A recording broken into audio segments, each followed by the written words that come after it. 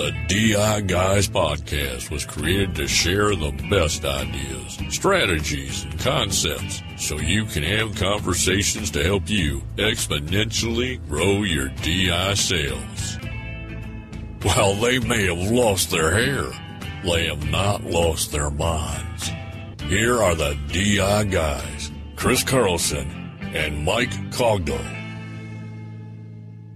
This is Chris Carlson, and welcome to this episode of the DI Guys podcast. I'm here with my co-host and good friend, Mike Cogdell. Mike, you got some interesting news recently, didn't you? Oh, yeah.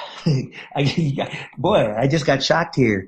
So I hope everybody had a wonderful and joyous Thanksgiving holiday. We sure did, because on Tuesday, my wife didn't feel well, and by Saturday, we had a positive COVID test, which took me in on Sunday. And my daughter's in to get COVID test, and my 9-year-old and I tested positive for the COVID. Fortunately, Chris, knock on wood, everybody that listens, but there is some bright sides to this. Some people are asymptomatic to COVID-19, and at this point, I'm 7 days from the date of the test, and they said if I go 10, it's not going to happen, and I have no fever. I have no headache. My blood oxygen, for those of you that do that, is 99. My temperature was 98 today, so. And my daughter, more importantly, at 9 years old, has nothing, not a single symptom of any kind. And they're positive that my other daughter, Romy, 2.5 weeks ago, when I thought she had a minor cold, probably had the COVID and gave it to the rest of us. So no matter how careful we are, it can happen. I understand that fully. But you know what? So far, we have been super fortunate, Chris, and thanks for asking, that we're all still, give me a few more days, but that we're all still just fine. And my wife recovered with symptoms of the flu in about 4 or 5 days. By the way, losing taste and smell 100% is what happened, Chris. This is how this whole thing started in our family. Kate thought she had a cold too until those two sensations were completely gone. 1 week later, today's Friday, so 9 days later, she said this morning that salt and sugar are coming back and she can start to taste things. So that was our big surprise. So just another statistic in the world of COVID. But I want you to know that according to Nightly News, it's the end of the world. It's not totally gloom and doom, still 90+%. I think it's 96 or 7, Chris, you can correct me, are recovering fully. So let the world tell us it's gloom and doom and the world's going to be over. But like everything, we all will get through this. Thanks for asking, Chris. Yeah, you bet. And Mike, it's great news that everybody's going to be okay and with relatively minor symptoms. I know Kate had a little bit more than the rest, but still, in the big scheme of things, it's going to come out good for you. So we're happy to hear about that. Chris, I hope it does. Otherwise, you're doing this alone next week. Well, Mike, I'm not going to be flipping, folks. I'm just, you have to make light of it. When someone tells you have the COVID after all we've seen, Chris, it's kind of hard to go to bed at night wondering if you have a headache, wondering if your ear itches, anything that you have to do suddenly. If you have a little shiver, it's like, uh-oh, it's coming. So, I mean, right now I've been a little bit on pins and needles, but just doing the best we all can, and thank you. And I really do think, like I said, if I actually was, Chris, just to give people some data, this was talking to a doctor, if I was exposed on Tuesday, I'm already past the window. We assume Sunday, the day of the test, is what they're doing. And that's a total 10-day count. And as you well know, today's day 6, tomorrow's day 7. Symptoms are supposed to be within 5 to 7 days for, again, in the 90s for people. So I don't know. By the grace of God, I might be lucky here. That's all good. Well, Mike, I'm going to turn our attention. Obviously, that's the most important thing, but we'll talk about disability insurance for a second. I think we should. This is what we do. Over the years, last several years, Mike, people in this industry have been saying, oh man, what's the future? Who's going to invest in the business? And I want to spend some time today to talk about what I think are two very significant events that have happened. One started over a year ago, and another one we're going to talk about is getting ready to launch. But the first one I want to talk about is the fact that Mutual of Omaha has reintroduced a new product portfolio. And traditionally, Mutual of Omaha has been known as a quote-unquote middle market DI company. But with their new product series, they're ready to compete with the Principals and Standards and Emeritoses and Guardians and Northwestern Mutuals of the world in that white-collar market. So I'd like to kind of get your take, Mike, on what you have heard and what you have seen from their new offering. Chris, thank you. And yeah, it's a good conversation to have this morning, or any morning for that matter. What Mutual of Omaha has done is we just used the term, and you did, and not out of text, middle market. Remember, I worked for Illinois Mutual. Remember, Chris, a long time ago? Yes, sir.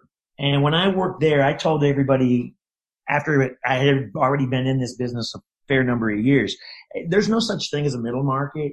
There's no such thing as a high-end market. There is a what we would call adverse selection market, right? Where you got to go to an unusual carrier, and we know who they are, to get somebody that's totally uninsurable or stuff. But I don't really believe in the middle market, upper market, lower market, blue collar market, as much as I think there's just a market for everybody that gets a paycheck in this great country of ours is deserving of income protection.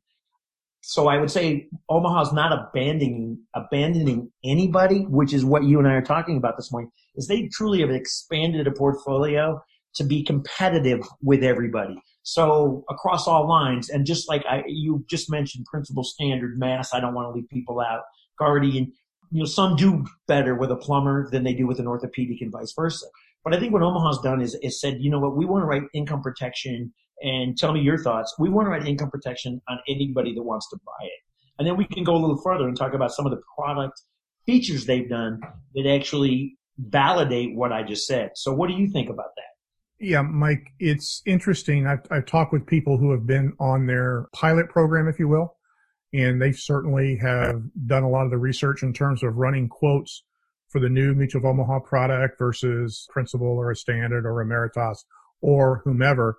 And they have told me, and I know that you've heard a lot of the same things, is that their contractual provisions are right there and their premiums are right there. So that puts them in the hunt against some of these other carriers. And I want to make a point here. Our podcast is carrier agnostic, but it's important to note when a significant player comes into the business. So it's not as if we're promoting Mutual of Omaha, but we just want to say how significant having a substantial player coming into the market is in this particular time.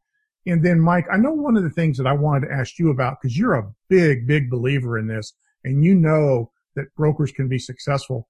One of the unique things about the Mutual of Omaha product is they are introducing in this portfolio a return of premium. Oh, Chris, funny you should say that. And first, thank you for acknowledging the fact that you and I do this for free, right? We've never received a check from a carrier or anybody else for doing this podcast. Fair? That's fair. We do this for the love of the business. So everybody knows that. Chris made a very good point. Is we're going to talk about this industry hopefully for a really long time with sales ideas, with what carriers are doing, not doing, with underwriting. We may came up with our own opinions on what we think COVID underwriting could impact carriers. Nobody tells us or asks us to do this. This is completely so. Thank you for saying that from us. What Omaha has done, which I have been told since a low interest rate environment, which everybody in our industry has been aware of for years and years and years. And we keep saying, once we get out of the low interest rate environment, will be X. Once we get out of the low interest rate environment, it will be Y, meaning something will change. I was told that there's no way in an environment such as that we've had, Chris, for what, maybe over 10 years now, that you could do any type of return of premium. And Chris knows this as well as anybody. Way back in the day when I worked with Principal, we had return of premium. And I actually got in trouble for saying this. Protection when you need it, cash back when you don't. I thought it was the slickest, coolest statement in the world. Obviously, it wasn't compliance approved. But Chris, I think you would agree, talking to somebody, it rings true. Fair? I tell you what, Mike, it stopped people in their tracks when you said that. I mean, I just would do seminars and say, you know what, you can tell your client, you want to argue about this stuff? Let's do it the easy way. You have protection when you need it, cash back when you don't, period. And what they've done with their premium refund is I've looked at it, and we're not going to go deep into numbers, is for that segment of the population. And by the way, I am part of that segment. I have had premium refunded Principal since 1997 when I started at Principal, and I still own it to this day. I have received 3 or 4 checks or 3 checks over the span of that time. I have one more coming before my policy will ultimately expire at age 65. It's a real thrill to get that check. I've never minded. Once I started paying the extra premium, Chris, I've never minded paying for it. And the argument always was, and this is, I think, individual, Chris, and you can expound on this as well. The argument always was, well, I can take that money and invest it somewhere else. For me, that wasn't the point. I wanted to spend the extra money because I thought, you know what, if I don't use this, that's cool that I'm getting most of my money or all of my money back, actually most of it. They also have an annuity type, or I call it an equity-based product, that you can buy it early on and get all your money back when you finally surrender the contract. So they've got a couple of moving parts, different features, which I think gives people more choice. Because the greatest question that I encounter, and I'll turn it back to you, is what if I never use this? Now you only have to say one thing: protection when you need it, cash back when you don't. And I'm a fan of that. I mean, if you're not a great income protection salesman and you're an equities person, protection when you need it, cash back when you don't, what more do you need to say? What are your thoughts? You know, Mike, you're spot on. And going back to one of the things you mentioned about taking the extra premium and investing it, that's kind of the old term versus permanent. I'll buy the base protection then invest it. Well, the short answer is nobody ever does. They take the extra premium, buy a boat, right? They never set it aside. So to your point, the most important thing is you can now answer what I call the insincere objections, is it's never going to happen to me. Okay, if you believe that, then you get your money back. And if they start balking at the extra premium, just say, okay, well, let's make sure we got the base covered. So Mike, to your point, going all the way back to protection when you need it, cash back when you don't, you eliminate one of the biggest objections that people have in pursuing disability insurance coverage on themselves.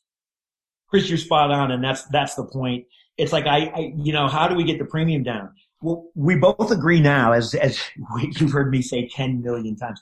If the bobblehead's shaking their head, yes, that this is interesting. Because what you do is, again, you don't show the premium until they've understood everything, that they could get money back if they never get a go on claim, but they need the coverage because they now agree that they could go on claim because there's a little, what do you call it, pot of gold at the end of the rainbow, right? That's how people think. Well, if I never use it, this is cool. Then they look at it and say there's too much money. You've now got your client in a position of saying, I agree I need this coverage, but I'm not sure I want to pay that much. So what I would say to anybody is, well, what we don't want to do is reduce your monthly benefit. So maybe we should take this rider off, because at the end of the day, you don't have a crystal ball, which we've been saying since the beginning of this year. Something could still happen and your family could be devastated. In a year, maybe we could put it back on. I wouldn't reduce the monthly benefit to add this premium refund. Would make sure that you have enough to take care of you and your family. So you're right back to the core idea of disability insurance. This is why you need it, to take care of you, your family, your business.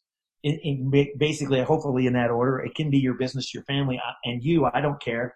But you still are able to have I call it an easier conversation, and you don't have to sell it. You could actually sell against it, Chris. So it's just out there, and it shows that it's a testament to our industry that we're not done. We talk about this every year, that we've got another carrier that says, you know what, we're putting some money into this particular product line, and I have a feeling there'll be more. Do you know of any others? Yeah, and Mike, that's kind of the second thing that I wanted to talk about was the news that New York Life is going to reintroduce a proprietary DI product into the marketplace in 2021.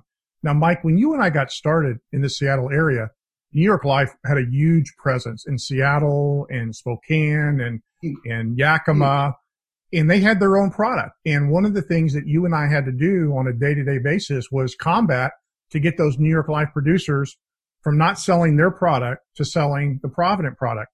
They were a powerhouse. Well, Mike, I think you and I discussed this, and they have about 12,000 plus agents. And so not only do we have a built-in field force, but there are going to be people in the system that are going to be incentivized and compensated to help New York Life producers sell their individual DI product. And what that really means is a lot more people are going to talk about it. One more thing, Mike, before I ask your question.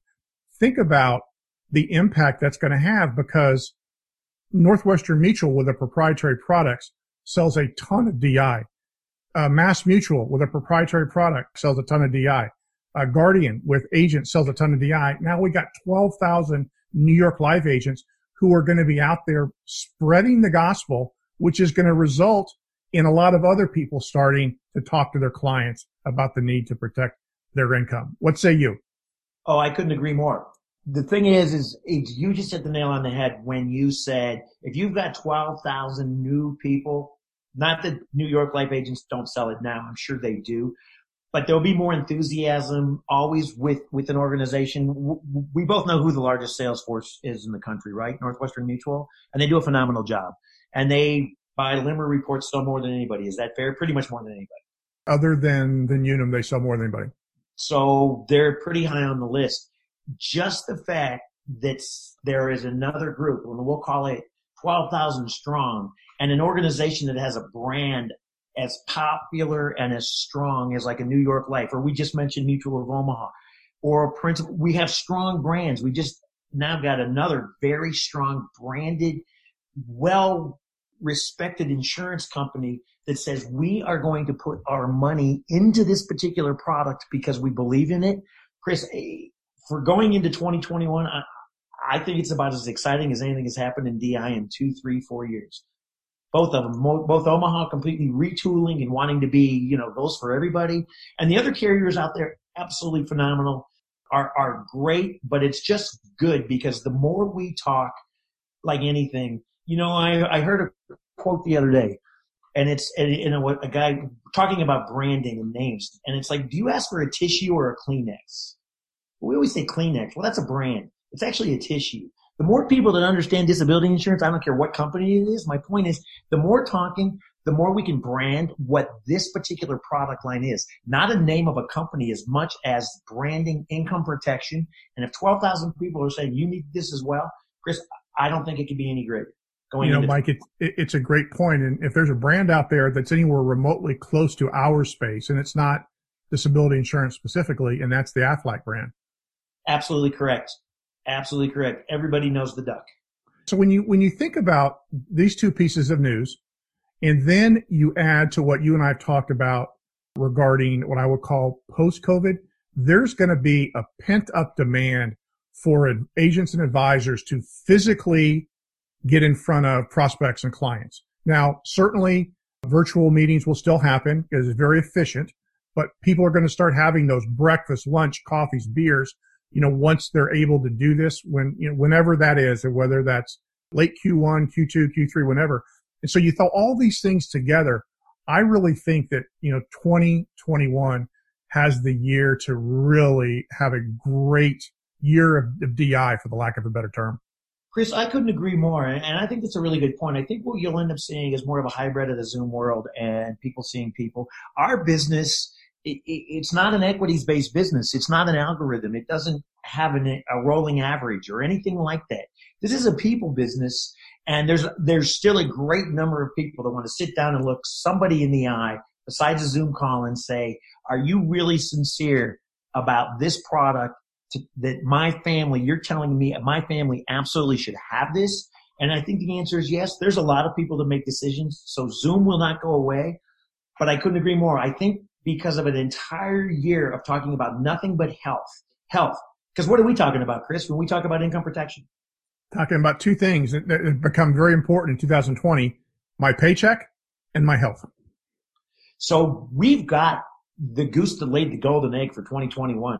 All we have to do is get out there, start having these conversations, and I would venture a guess. And again, you can reach out to Chris and I anytime and let me know. I would venture a guess that you're going to see many more insincere objections about purchasing this product than you have in the past. I'm just so excited for 2021. And Mike, just to tease our audience, in our next episode, we're going to talk about all the successful things that happened to you and I specifically in the DI world in 2020, even though it was a crazy year. So people ought to definitely want to make sure they listen to that episode. Absolutely. And thank you so much. Thanks, buddy.